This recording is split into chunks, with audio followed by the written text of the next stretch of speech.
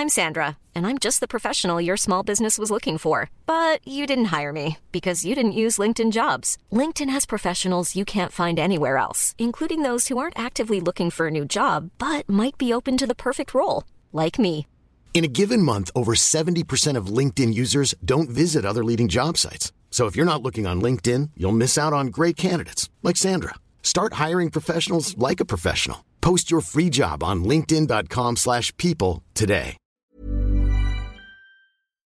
The British Parliament descends into chaos and farce, all to save the skin of Sir Keir Starmer. Sir Keir Starmer, the Labour leader's sordid, tawdry game to disguise his absolute refusal to offend Netanyahu's government in calling for a real ceasefire. They've compromised the Speaker, who'll probably now have to resign. I hope he got his full 30 pieces of silver in advance. And Britain fires a nuclear weapon. Well, without the warhead, one hopes, because it went into a loop-de-loop and dropped into the drink like a failed firework. And the massacres in Gaza continue. As we speak, the British Parliament is voting on a motion, or rather not voting on a motion, to call for a ceasefire, like Netanyahu's going to listen to them anyway. It's all coming up here on what will definitely be the mother of all talk shows. You are listening to the Mother of All Talk Shows podcast with George Galloway. One institution after another in once Great Britain has been hollowed out, discredited, and roundly despised. The British court system is on trial this week in the Strand, in the High Court of Justice, where over 2 days an appeal hearing for the world's most prominent and important political prisoner has been unfolding. The judges have not yet opined, but if they opine the wrong way, then Julian Assange, the world's great publisher, journalist, truth-teller, will be on an aeroplane to the United States quicker than you can say Jack Robinson. And then you'll never see him again. You'll never hear from him again. He'll be placed before a hanging judge and jury in CIAville, otherwise known as the state of Virginia, and sent probably for the rest of his life to a supermax penitentiary. And his wife and children will kiss him no more, except very rarely through a glass screen darkly. The whole process has been a farce up to now.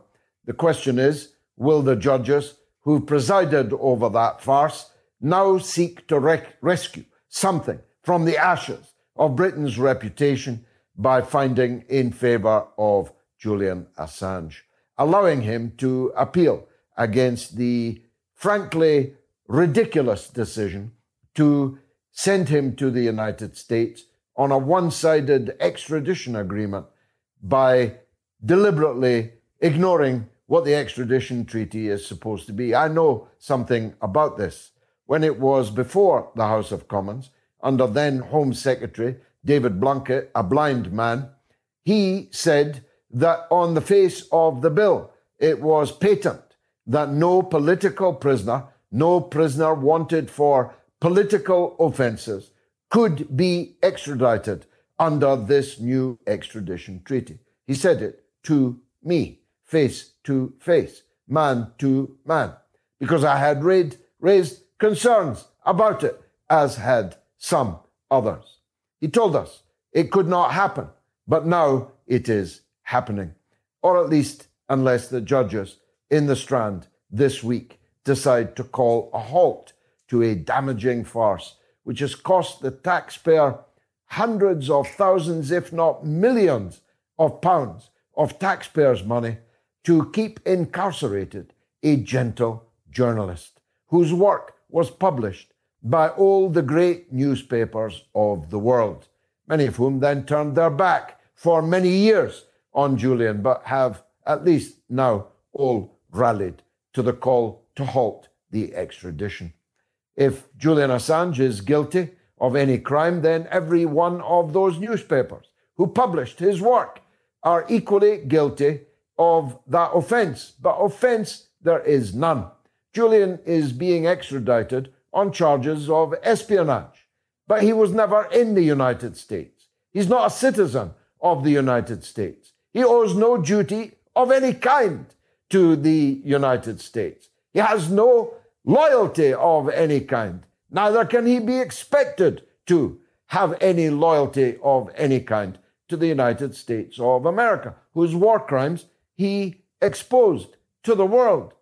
And as I said on Sunday, if the criminals can make it a crime for a journalist to report on the actions of the criminals, then you are living in a criminal's state. And that maybe is where we are. The House of Commons is not what it was when I spent the best part of 30 years there. I'm hoping to go back there just over a week from now, and heaven knows they need me.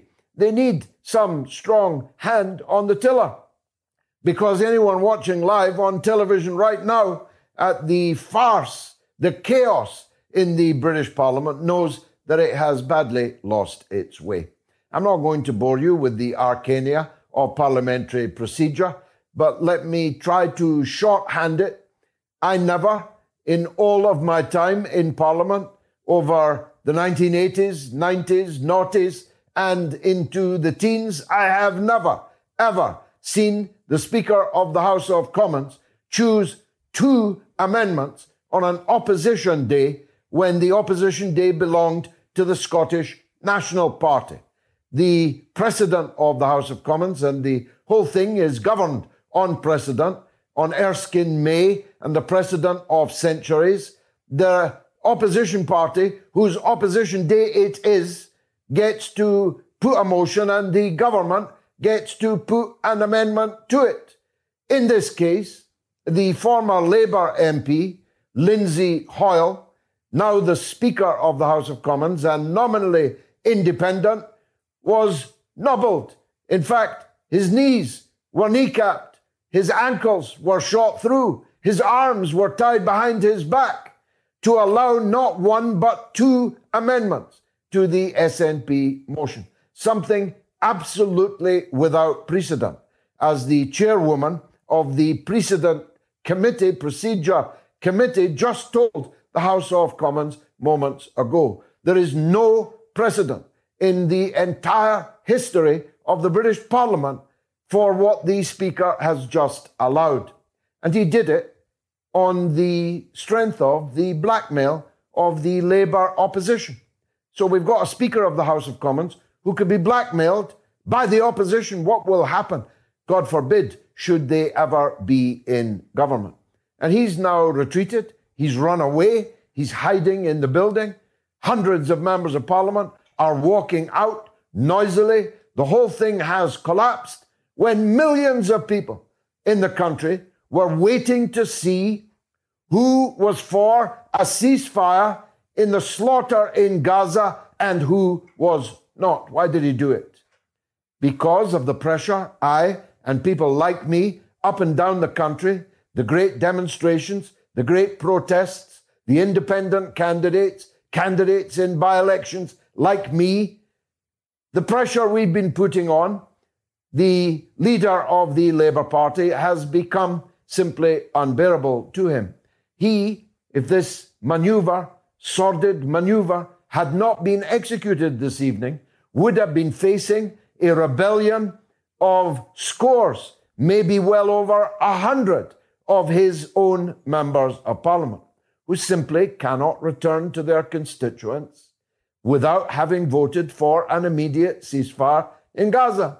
Many of them are feeling the pressure. Many of them have small majorities that they're very certain they're going to lose their seats at the next general election. Others are afraid to face the public at all. They run away, like the deputy leader of the Labour Party, Angela Rayner, now renamed Angela Runner. When she sees any of her constituents, she literally breaks into a run for the nearest car so that she can get out of town. because so many thousands of her constituents are disgusted by the Labour Party's support for Netanyahu's genocide in Gaza. So these Labour MPs wanted a third way, Tony Blair might call it, a third way that allowed them to pretend that they supported a ceasefire, but with a form of words which guaranteed no ceasefire at all. The form of words that they preferred made no mention of the collective punishment of the Palestinian people in Gaza, even though the International Court of Justice has already decreed that there is collective punishment bordering, if not over the border, in genocide in its hearing in The Hague just a few weeks ago. The SNP motion demanded an immediate ceasefire. The Labour amendment, which should never even be on the table, called for a humanitarian ceasefire, but only one agreed by Israel, not imposed by outside organizations, courts, UN, anything like that. No, one which Netanyahu could underwrite. And if you, look, I could shorthand it even more. If you want to know the quality of the Labour amendment that should never have been, just look at who is proposing it. Not just Keir Starmer, not just Angela Rayner, but the Labour fiends of Israel, not friends, the Labour fiends of Israel are all there in their glory, their names written on the order paper, dripping in blood. If they can support the motion, you can be sure that it has been agreed between the Labour fiends of Israel and the Israeli embassy in London that funds them. If that's not true, they can publish who funds them. The fact that they will not publish who funds them makes it clear that it is a front for the state of Israel under Benjamin Netanyahu. Imagine Labour members of parliament funded by the embassy of Benjamin Netanyahu. If it was for a ceasefire, they would not be signing it. It's a wording that has been agreed with the worst scoundrels and criminals in the international community at this time. Any motion acceptable to Benjamin Netanyahu sure ain't acceptable to me, and I suspect many millions of others in this country and many millions of others overseas. Far from the chaos in the House of Commons, of course, a much greater chaos, a bloody chaos, exists in Gaza. You can see from these pictures the sea of starving, sick, and increasingly wounded and maimed humanity that is the Gaza Strip. The imminent invasion of Rafah, a tent city of 1.9 million people, by a Western armed force, a superpower, a military superpower, a nuclear-armed superpower, are about to invade a tent city of 1.9 million people. It's normally 125,000. It's now 1.9 because the Palestinians have been cascaded from one end of the Gaza Strip to the other, told, go there, go there, go there. No move from there that we just sent you. You'll be safe if you go there. Oh no, we're about to bomb you there. And finally, almost 2 million of them have appeared in the very farthest corner of the Gaza Strip. Just a thin razor wire separating them from the Sinai Desert. A Sinai Desert which belongs to Egypt, which has declared that any attempt to transfer the Palestinian problem from Palestine into Egypt will not be accepted by them. And a state of war will exist between Egypt and Israel if this attempt is made. The bombing continues day and night. 70% of the people who are cut down by that bombing are women and children. These are not my figures. These are the figures of the United Nations. Now, some 112,000 people are either dead, wounded, with no possibility of hospital treatment, or missing under the rubble, and of course, therefore, dead. 112,000 people out of a population of 2.3 million. Well over 5% of the Palestinians in Gaza are dead, wounded, mutilated, or missing under the rubble. Just for an exercise, do 5% of your own country's population, and then you'll see the scale this devastation represents. 10% of the population of Britain is more than 3 million dead, wounded, or missing under the rubble. Do the maths for your own country. This is a very considerable injury, an unprecedented injury, one that has really never been seen before in modern times. The operative word being seen. There have been other massacres. There have been other genocides. But we weren't able to watch them happening as they're happening on our personal telephones. Our children were not able to see them actually happening. So these are unprecedented numbers. This is an unprecedented crime. It represents an unprecedented injury. But the insult that is added to this injury is that throughout the Western world, the establishment political parties and the establishment mass media have covered for this crime, have justified this crime, have censored the pictures of this crime, have throttled the voices standing out against this crime, have criminalized, marginalized, almost literally vaporized any opposition in Western countries. There are countries like Germany where it is now illegal, a criminal offense, to speak as I am doing to you right now. The door could get kicked in. The police could take me away in handcuffs for committing a crime, for telling the truth, just like has happened to poor Julian Assange in Belmarsh. That's the insult that's been added to injury. Truth has been stood on its head. The victims have been painted as the aggressors. The aggressors have been painted as the victims. The Palestinians are called terrorists, while those inflicting terrorism upon them in real time on your telephone are called the victims of terrorism. This insult, this injury will never be forgotten. The bodies and the blood of the dead and wounded in Gaza will stain the clothes, the hands, and hang around the necks like a giant albatross of all the political parties in the Western world who have made all of this possible, who send the guns, who send the money, who send the diplomatic cover at the United Nations, who extend the unlimited recognition to the criminal state of Israel, who welcome it with a red carpet, who send their delegations endlessly there to serve the purposes of Israeli propaganda. These parties will never be forgiven. Which brings me back to what's happening in the British Parliament right now. They know it. They know that we know it. And they know that we're going to act upon it.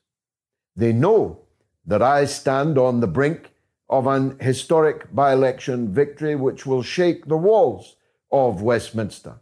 A victory which will change history, not just because of its importance in itself, a referendum on Gaza, which will have a resounding result, but because it will act with the power of example to encourage people like me to stand up against the so-called mainstream political parties who are now roundly hated by millions, maybe tens of millions of people in this country.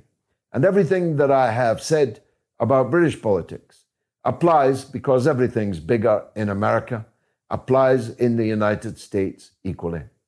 We have there too a situation where Zion Dawn and Genocide Joe are vying with each other as to who can be meaner to the Palestinians, who will kill more of them, who will facilitate the killing of more of them. The fact that one is berserk and the other is suffering from acute dementia is a very real problem when you're claiming to be the leader of the world. And if I have contempt for the American political class, imagine what I feel for the European political class that have decided to go over the cliff with genocide Joe Biden. Just think about that. It's going to be the mother of all talk shows with great guests, great calls, a great poll, and we want to hear from you. Fasten your seatbelts. It's live from Rochdale. Get used to it. Millions of people have lost weight with personalized plans from Noom. Like Evan, who can't stand salads and still lost 50 pounds. Salads generally for most people are the easy button, right? For me, that wasn't an option. I never really was a salad guy. That's just not who I am. But Noom worked for me. Get your personalized plan today at Noom.com. Real Noom user compensated to provide their story. In 4 weeks, the typical Noom user can expect to lose 1 to 2 pounds per week. Individual results may vary. Burrow is a furniture company known for timeless design and thoughtful construction and free shipping, and that extends to their outdoor collection. Their outdoor furniture is built to withstand the elements, featuring rust-proof stainless steel hardware, weather-ready teak, and quick-dry foam cushions. For Memorial Day, get 15% off your Burrow purchase at burrow.com/ACAST and up to 25% off outdoor. That's up to 25% off outdoor furniture at burrow.com/ACAST.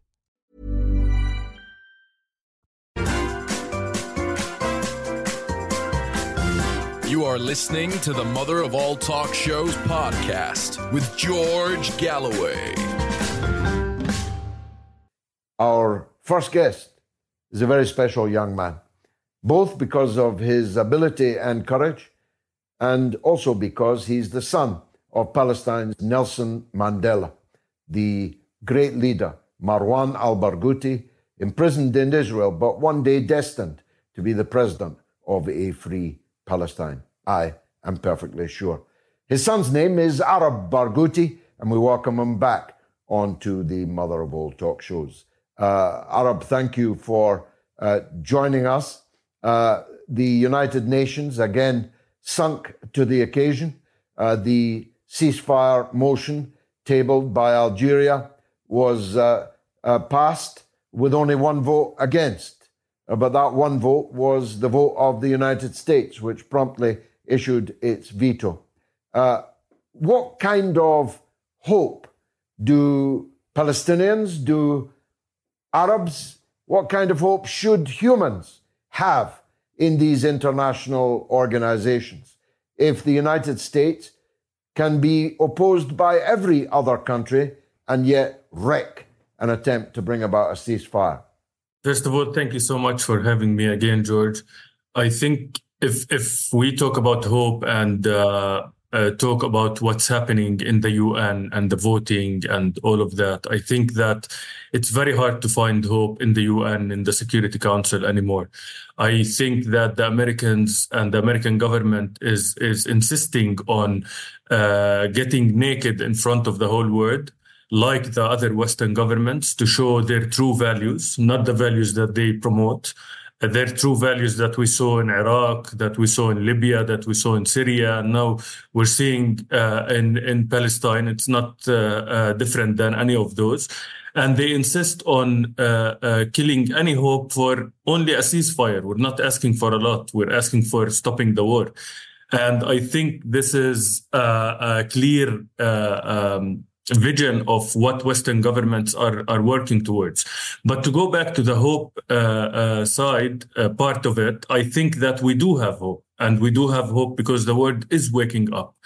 It's amazing to see young people all over the world educating themselves about Palestine, about the history of this cause, about why Palestinians are resisting in the first place. Many of the mainstream media and the Western governments want you to think that the Palestinians are just violent by nature, which is not true. resistance exists because there is an illegal occupation of our land that is by international law, by the UN, not only by Palestinians. So it's amazing to see the young people all over the world, because these young people will become the leaders of the future, the politicians of the future. And I have so much hope that it's a start of a big movement, that things in Palestine will move to the better. And I think someone like you, who has a great history of participating in the apartheid regime in South Africa, can see that there is a glimpse of hope and things are changing. And yes, they take time. But I want to send my regards to all these youth movements, especially my friends in Jewish Voice for Peace and many other Jewish groups that are speaking up against what's happening, because I think it's very normal for them to think that things are not moving, things are just stuck. But things like this will take time, and we will have to wait, and we will have to keep moving. And we can't fail our people in Gaza and just say, yeah, things are not moving and I lost hope. No, we can't afford that. We need to all keep going and keep moving forward until the war stops, and until Palestinian children are safe like any other children all over the world. Now, your mother and father called you by a great name, Arab. Its civilization, its language, the language of the Prophet Muhammad, of Islam. Islam came to the Arabs. It stretches from Marrakesh to Bahrain, from the Atlantic to the Gulf.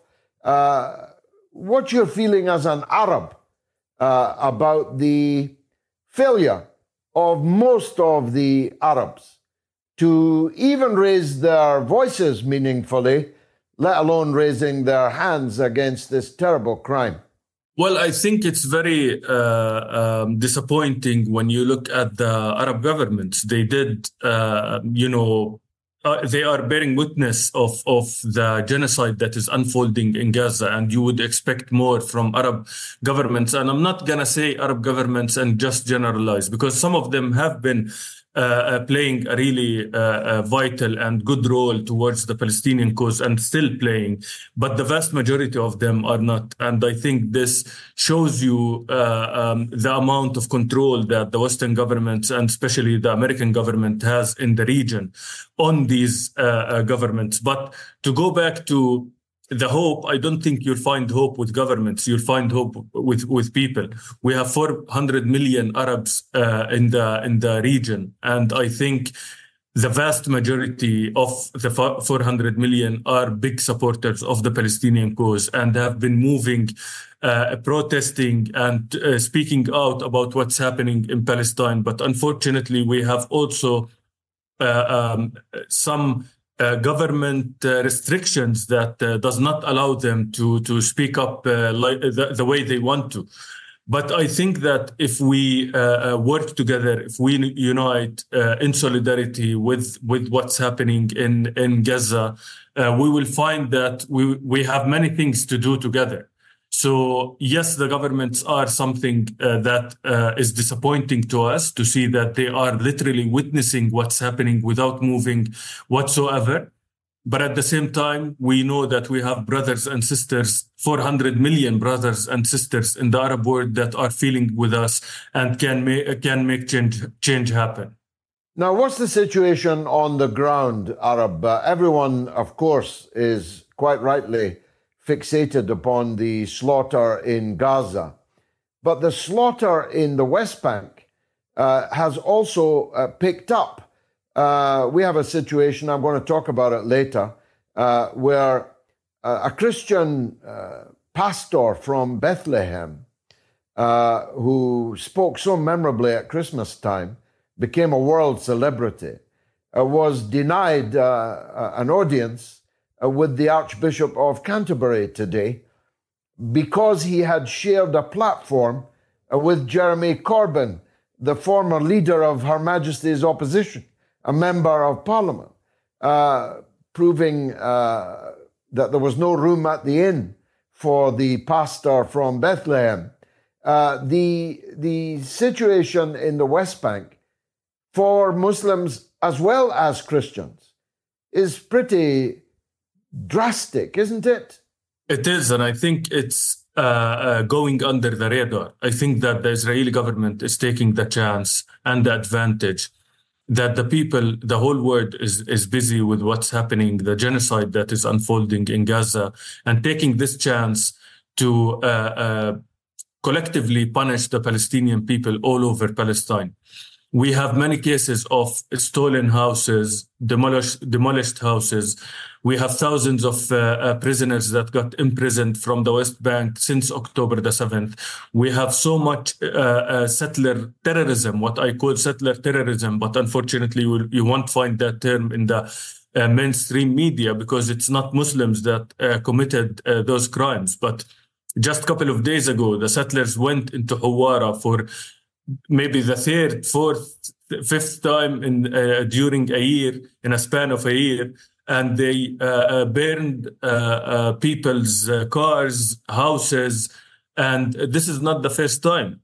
Settlers are unleashed in the West Bank. We have more than 700,000 to 800,000 settlers living illegally in the West Bank, and they keep expanding these settlements, what we call the cancer of the West Bank.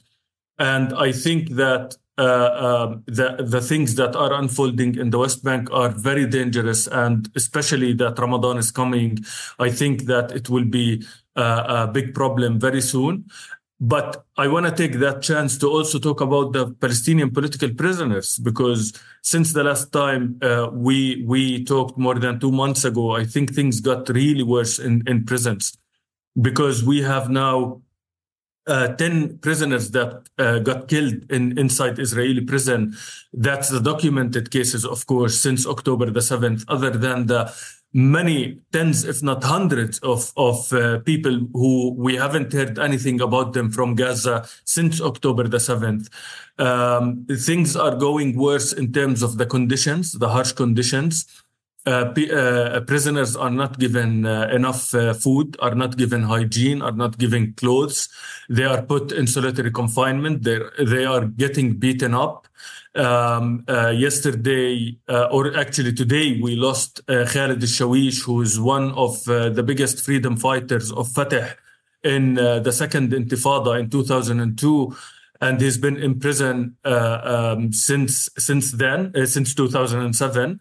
And because of health conditions and which he was neglected for years, actually, he died today. And we have multiple other cases that got killed, literally killed by Israeli security guards. And the saddest thing about this is that there's no accountability. Like, you never hear about a security guard that got punished for literally killing with their own hands Palestinian prisoners like Tha'ir Abu Asab, like Arafat, like many other prisoners who got killed in the last few months only. Finally, Arab, what's going to happen in Rafah if the Israeli armed forces invade Rafah? What will be the result? This is a humanitarian disaster that's waiting to happen. And I think that if there was a time to put the biggest pressure on Israel, it would be this time. I think it's very important for everyone to understand that, as I said, it's not enough. Do not get used to the Palestinians getting killed. Do not normalize the Palestinian suffering.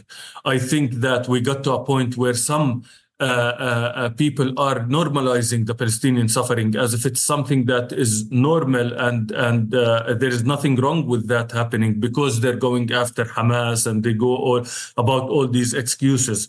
I think that now is the time for people to go out and protest and speak out and raise their voices against what's happening, because we're talking about 1.5 million people in tents in a place that is so tiny that can barely fit them.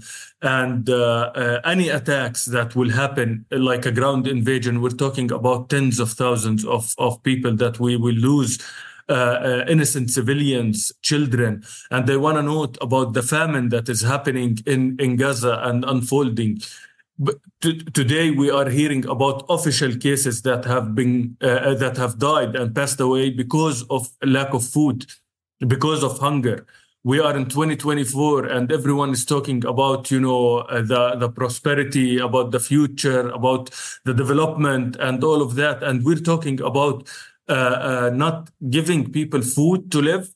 This is what we got to. And I think the normalization of this is something that I can't get my head around. The fact that we are dying of hunger, we are dying, getting slaughtered in our homes, children, innocent people, and no one is talking on the government's level. So now is the time for the people to say their what they want to say, and to go protest, and to see some of the biggest protests like we saw 2 to 3 months ago. This is the time, and we can't get tired, and we can't fail our people in Gaza. I mean, wonderful as always, Arab Barghouti. Please give your honourable mother my best wishes. Thank you for joining us on the mother of all talk shows. Quick break from me, and I'll be right back. 60 seconds. Normally, being a little extra might be a bit much, but not when it comes to healthcare. That's why United Healthcare's Health Protector Guard fixed indemnity insurance plans, underwritten by Golden Rule Insurance Company, supplement your primary plan so you manage out-of-pocket costs. Learn more at uh1.com.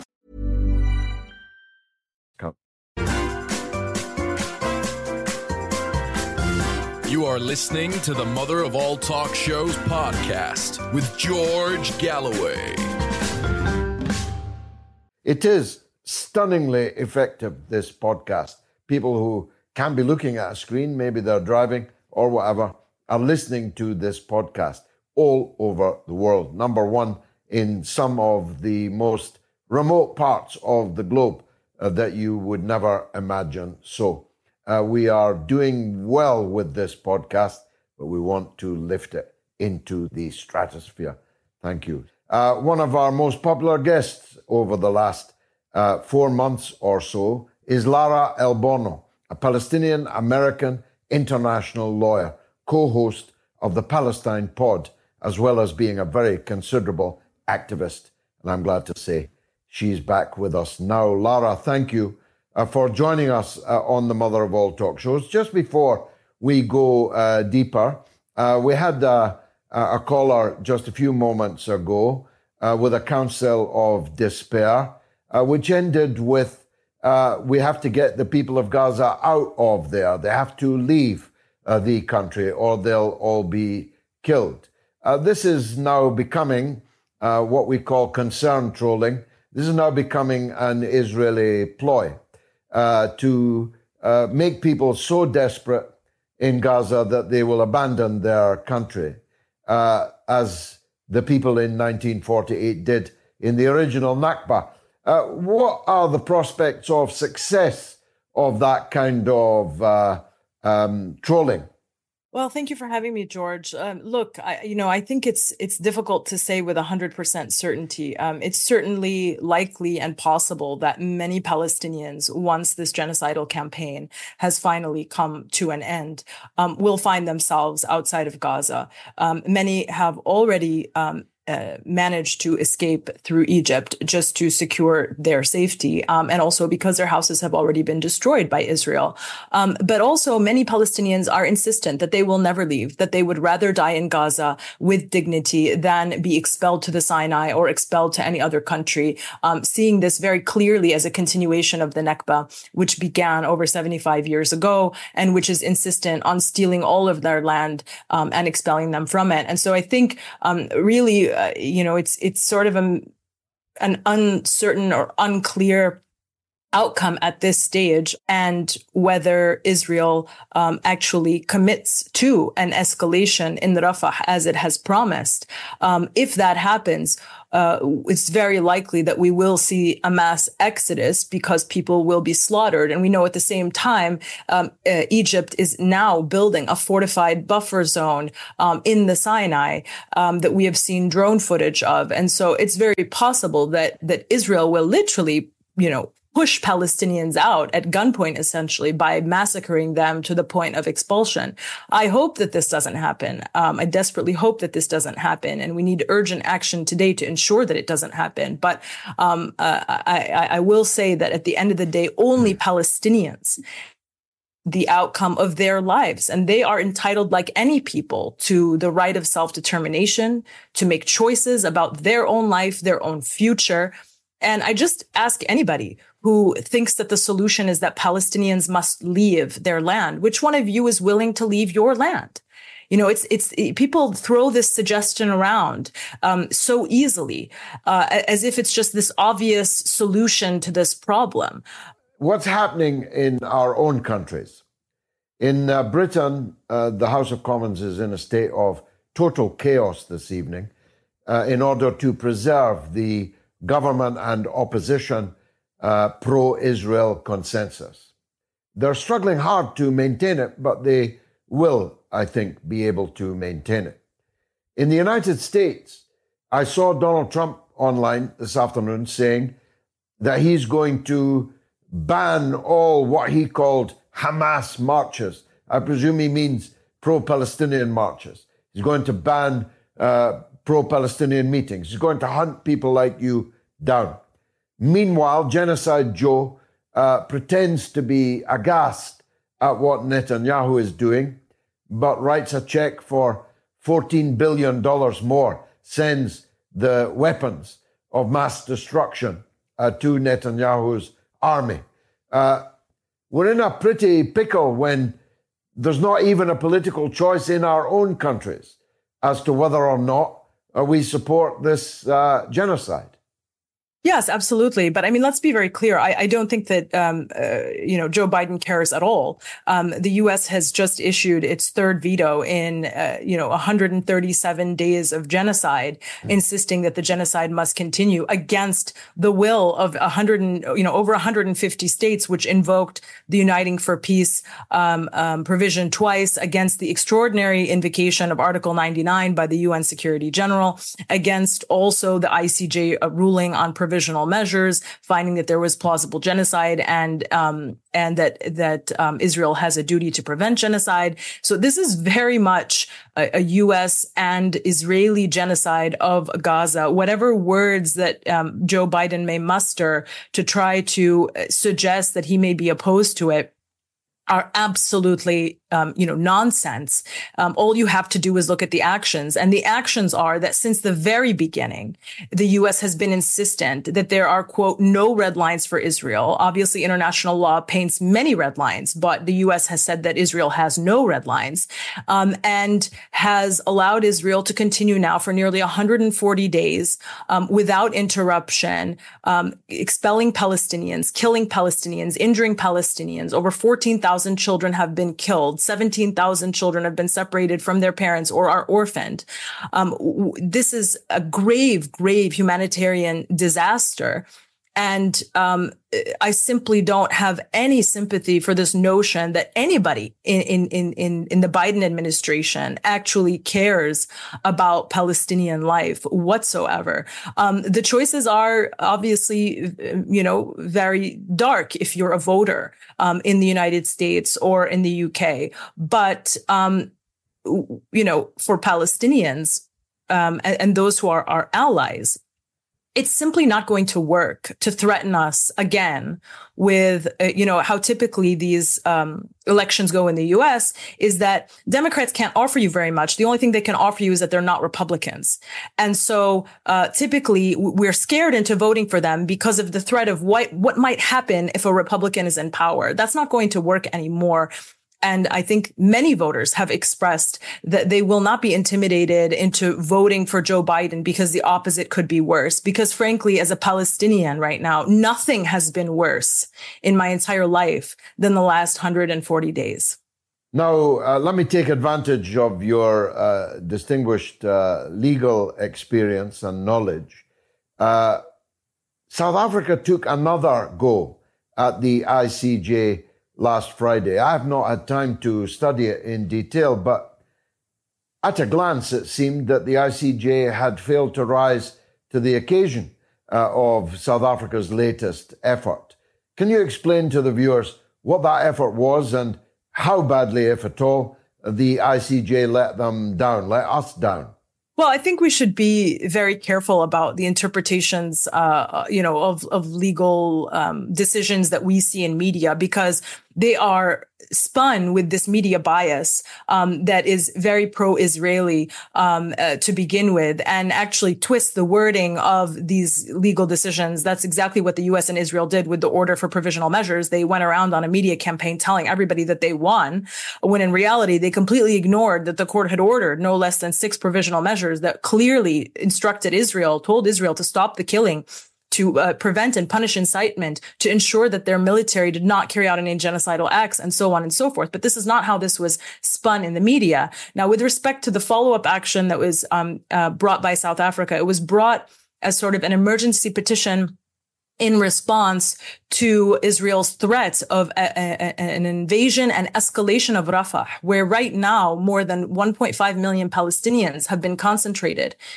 They have been pushed down further and further south over the course of 4 months as a result of so-called evacuation orders by Israel, where Israel told them, if you go south, you'll be safe. Well, what Israel did was it expelled them from their homes, destroyed the majority of their homes. Now, over 70% of all the infrastructure in Gaza has been destroyed by Israel. Now you have 1.5 million Palestinians that are concentrated in the southernmost part of Gaza in makeshift tents. And Israel is threatening for the last, several days now, if not weeks, to invade Rafah in a very, very, very serious way, a ground invasion and escalation. And of course, the world has completely rejected this and come out in serious opposition to this. And this is an indication that Israel is clearly not abiding by the order for provisional measures, which was rendered by the court. And so what South Africa did was it went before the court and it said that due to these exceptional circumstances of this threat of an Israeli invasion and escalation in Rafah, we are seeking additional measures to ensure the protection of the Palestinian population. And basically what the court did was that it decided not to issue any new provisional measures, but it still nevertheless referred to the situation in Gaza and in particular in Rafah as a, quote, humanitarian nightmare, insisting that this was a, quote, perilous situation, which demanded immediate and effective implementation of the provisional measures indicated by the court in its order of January 26th. So basically what the court was saying was if Israel actually were to abide by the 6 provisional measures that we ordered in January, then it wouldn't be allowed to carry out this invasion and escalation of Rafah. And so we don't need to add any new provisional measures because the only thing that's missing here is Israel's compliance with the original ones that we actually ordered. And so I think there's a bit of a misunderstanding, perhaps, in terms of what is the role of the court and then what is the role of the rest of the world. The role of the court is to decide the law and order the measures that it did. But the role of enforcement, actually getting Israel to comply with the order of the court, is not the court's responsibility. That's the responsibility of the people. That's the responsibility of states. That's the responsibility of companies who have the ability to stop doing business with Israeli companies, states who have the power to sanction Israel, to cut ties with Israel. And while we have seen some of that, we certainly have not seen enough in order to actually compel Israel to change its behavior. So I think it's worth just recalling, we've seen, for example, a Japanese firm cut ties with an Israeli defense firm. We've seen Belgium suspend some arms export licenses to Israel. We've seen a Dutch court just a few days ago suspend the transfer of F-35 fighter jet parts to Israel.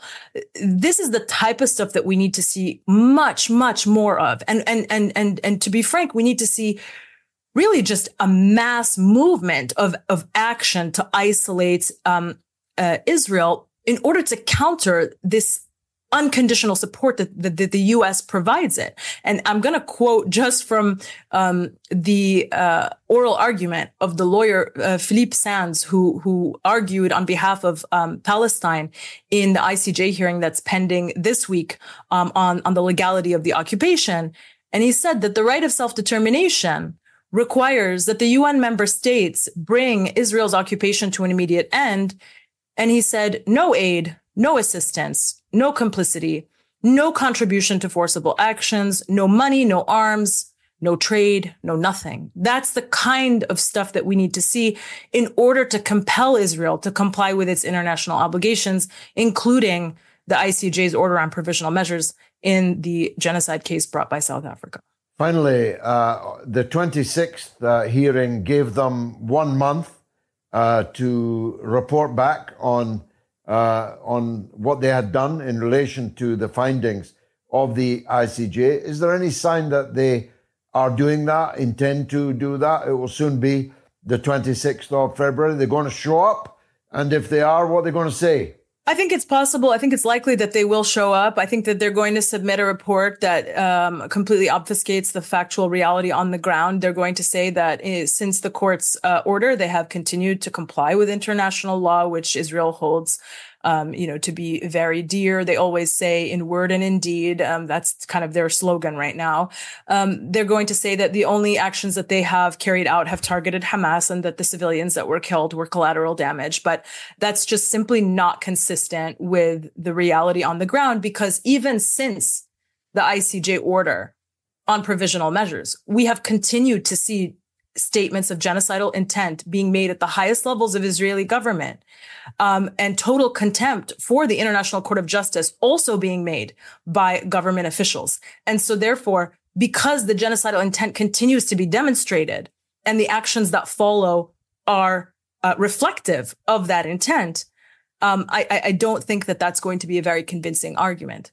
But we will see what the court will decide to do with that update. South Africa will have the opportunity to respond. But ultimately, I think I just want to emphasize this is really a question of how do we compel Israel to actually abide by its obligations? How do we, take this order and enforce it? And that's really the job of the people, the governments, and we need to be doing much more to cut off Israel, to isolate it, and to treat it as the pariah that it is. Amen. Thank you, Lara Elborno. We'll keep that under review. Hope we can have you back soon to discuss that. Let me take a quick break, and then it's the one and only Joe Lauria, one of my favorite journalists in the world. He's coming up right after this break. You are listening to the Mother of All Talk Shows podcast with George Galloway. Not just the editor-in-chief of Consortium News, he's an author, he's the correspondent, and he is a co-host of CN Live, which is indispensable for international news. I'm glad to say he joins us now. Joe, thanks very much indeed. It's been a while since I was able to interview you, but you're in Blighty. You're in London for the Julian Assange hearings. Give us, please, some of the flavor of that. Hello, George. Thank you. Yeah, I'm just a few blocks from the Royal Courts of Justice in a hotel here. It was a bizarre 2 days, kind of delusory world of the United States and the construction of a kind of fake world that we see imposed on the world, and too many people go along with it. And we saw that in the courtroom where they describe investigative journalism, standard practices of journalism happening every day as espionage and as a unique threat to national security, and how this journalist, Julian Assange, was actually not a journalist, but he was endangering informants' lives, and on and on and on, just exactly what's in that indictment. And the problem is that this was his last gasp.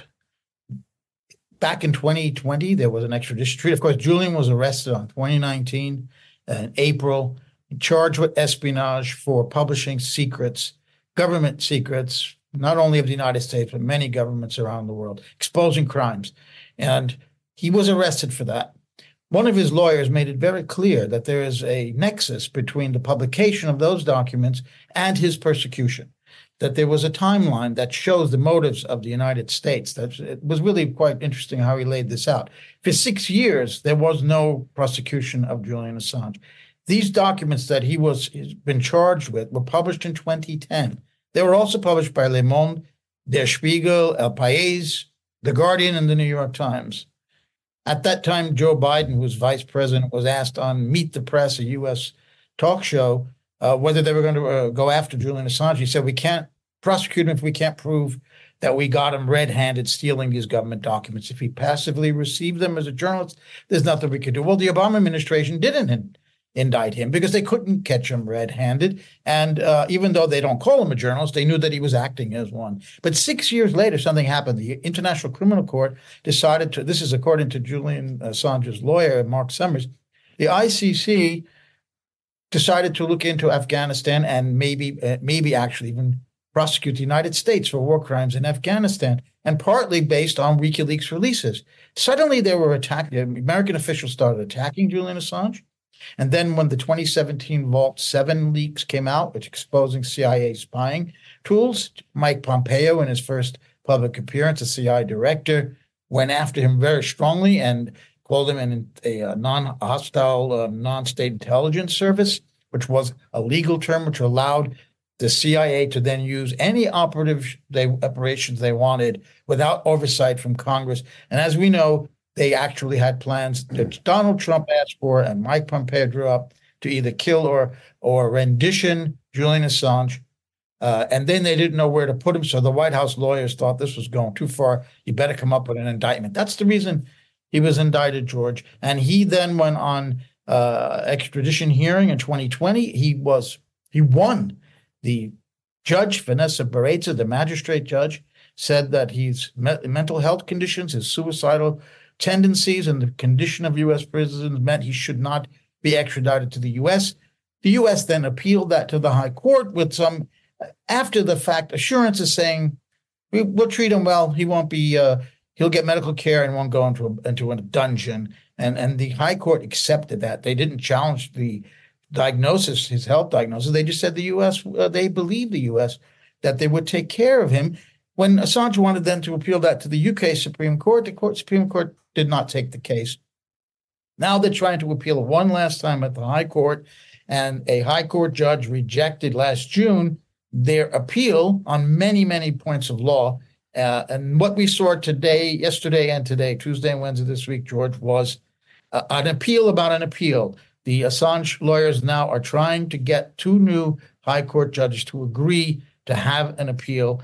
What we saw was a dry run these 2 days, a kind of mini appeal. So we went over all the issues. And I think these two judges were quite surprised at things that they heard. I don't think they were very well versed in the Assange case. They did stick, unfortunately, to some of these myths, really, that part of this grand deception that Assange was hurting informants, that he didn't redact the names from the documents. That they kept asking about. But they also had some intelligent questions, which makes me believe that they're going to give the appeal. But it won't happen, I believe, until after November. We won't get a decision about what happened these 2 days until after the election, because the last thing Joe Biden needs is a journalist in chains showing up on the American shores during a presidential campaign where Donald Trump would certainly make something out of that, because he's the one who's responsible for Assange's indictments. I'm not talking of anything good about him in terms of Assange, but his supporters, many of them are libertarians. They care not only about the Second, but also the First Amendment. So he would make something out of that. I don't think we're going to get anything till November. And I do think that I believe from what I saw that there would be. And I was inside the courtroom, sitting between the bench and the lawyers behind me. I think that in a very small courtroom 5, that they're going to allow this appeal. Now, Joe, one of the things that strikes me as you adumbrate the chronology of all of this is how grossly disproportionate it all is. I mean, what a waste of time and money and a man's life over stories. Yesterday's fish and chip paper from 2010, almost 15 years ago. A 15-year epic saga over a set of stories that are now accepted everywhere as fact. Everybody knows about American crimes in Abu Ghraib, in the war logs, in the conduct of the occupation of Afghanistan, and so on. Everybody kind of knows that and has banked that or discounted that. And yet the US juggernaut keeps on coming for Julian. Why do you think? They can't let anybody else do what he's done. This was something they never expected, that a new form of journalism, almost analogous to Gutenberg and the printing press, using the internet to put out raw documents, hanging the U.S. by their own words and other governments. And this is something they can't allow to happen again. And they're making, obviously, an example of him, and they want vengeance. And when I say they, I mean basically the Central Intelligence Agency, who we know was actually considered seriously killing him, poisoning him, or kidnapping him and renditioning back to the U.S. from the embassy of Ecuador here in London, where he lived for 7 years. So they have to get him. They're just mad. They're mad. They want revenge. They cannot be treated like this by someone with a computer and was able to expose their dirty secrets. This is really it. This is and one of Mark Summers, again, one of Assange's lawyers, pointed out in his presentation and his submissions that the U.S. is acting like any authoritarian regime would treat any dissident journalist who exposed their secret crimes, and that the U.S. side never wants to talk about what's in the documents. And he making this clear. This has to be talked about. And there's a lot of issues. The death penalty is still not off the table here. This became a big issue over the last 2 days because under the Espionage Act, in a time of war, they could put a death penalty there. Now, that's highly unlikely, it seems. However, the U.S. refuses to give assurances. I should say the Home Secretary refuses to ask the U.S. for assurances, which in extradition cases to countries where there is the death penalty is a routine matter for a British Home Secretary, because under the law and under the extradition treaty the U.S. has with Britain and what Britain has with other countries, if the person sought could get the death penalty, Britain doesn't send that person there. Why won't they ask the U.S. to give an assurance? So this is chilling. Again, probably won't happen. The First Amendment, he's going to be denied the right of the First Amendment, which is a violation under Article 10 of the European Convention on Human Rights, the equivalent of the U.S. First Amendment. There are many, many of these points of law that we discussed, that were discussed in the court, that Assange is, he's even if he, George, even if he gets this hearing, he's going to stay in Belmarsh prison, having already served his bail jumping charge. He's been 4 years since then without any conviction, and they're going to keep him there at least another year or more, probably, because of this appeal that he wants to have. So maybe they are already getting the punishment that they've sought. They can't let this guy get away with it. They want to make a huge example of him. That's just the way it is, unfortunately. You think, though, Joe, that they've really had their pound of flesh. I mean, how much do you want? The guy's effectively done 15 years of incarceration for writing journalism. It's, as I said at the beginning, is grossly disproportionate, isn't it? Yes, and I think more and more the world is waking up to that. We've seen many press freedom and human rights groups now, including Amnesty, who are not stepping up for him. We have presidents, 4 or 5 presidents of Latin American countries, asking for Joe Biden to drop this charge. We have the Australian Parliament passing a resolution about 10 days ago demanding that the U.S. drop this case. Biden will often say, and it was repeated by Albanese, the Australian Prime Minister, that, the U.S. the White House can't interfere with the Justice Department because there's a Chinese wall there. It's political and it has to stay out of the, meeting justice. It cannot be. And yet we saw this story where the prosecutor who interviewed Biden to see whether he would charge him for having classified documents at home, instead put out, he said, no, the guy can't even remember when he was vice president, so we're not going to be able to charge him. Well, you know that the White House lawyers were so furious before that came out, they kept sending letters to the Department of Justice saying, do not put that out. So, of course, they'll interfere in the DOJ when it's in their own interest and not for Julian Assange. Joe Laria, as always, a master at work. Thank you very much indeed. Joe Laria, Editor-in-Chief of Consortium News. A must read if you're interested in international affairs. Simon is in Florida. He's our professor on the US and the ceasefire. Simon, welcome. Greetings to you, Mr. Galloway, and to your worldwide audience. So unfortunately, I do not bring glad tidings. And you're quite right that there has been some definite underhandedness in the House of Commons this evening. But you'll be interested to know that Hoyle is currently meeting with the leaders of all the major parties, trying to keep his job. So it may not be his eye that you're trying to catch in a few days' time. So that will be interesting to see how that turns out. Yes. It was notable. Maybe they'll make me the speaker, Simon. Well, you're already going to be independent, so you wouldn't even have to announce your party affiliation. So that would save some time, wouldn't it? Exactly. I'd be an excellent Speaker of the House of Commons, trust me. Anyway, go on.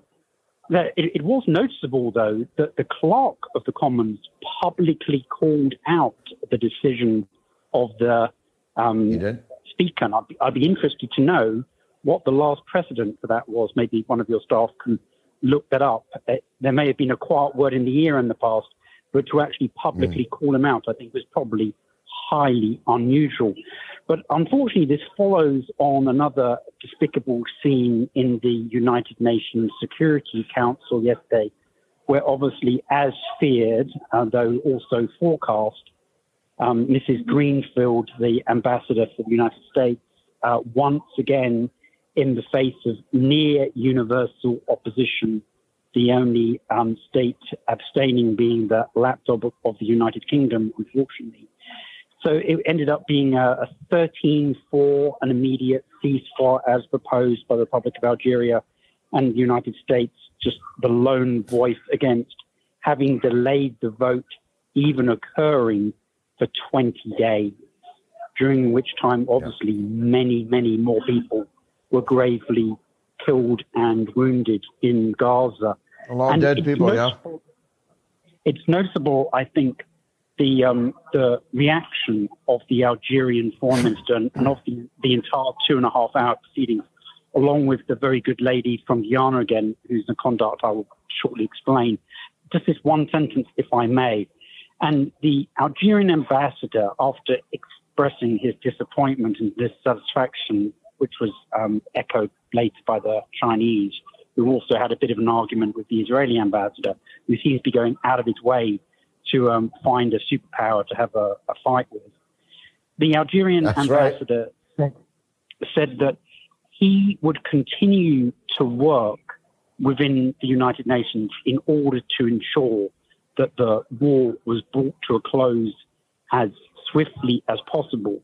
And then he said this incredibly poignant thing in Arabic with simultaneous translation, so people can find it on the UN web YouTube channel if they wish.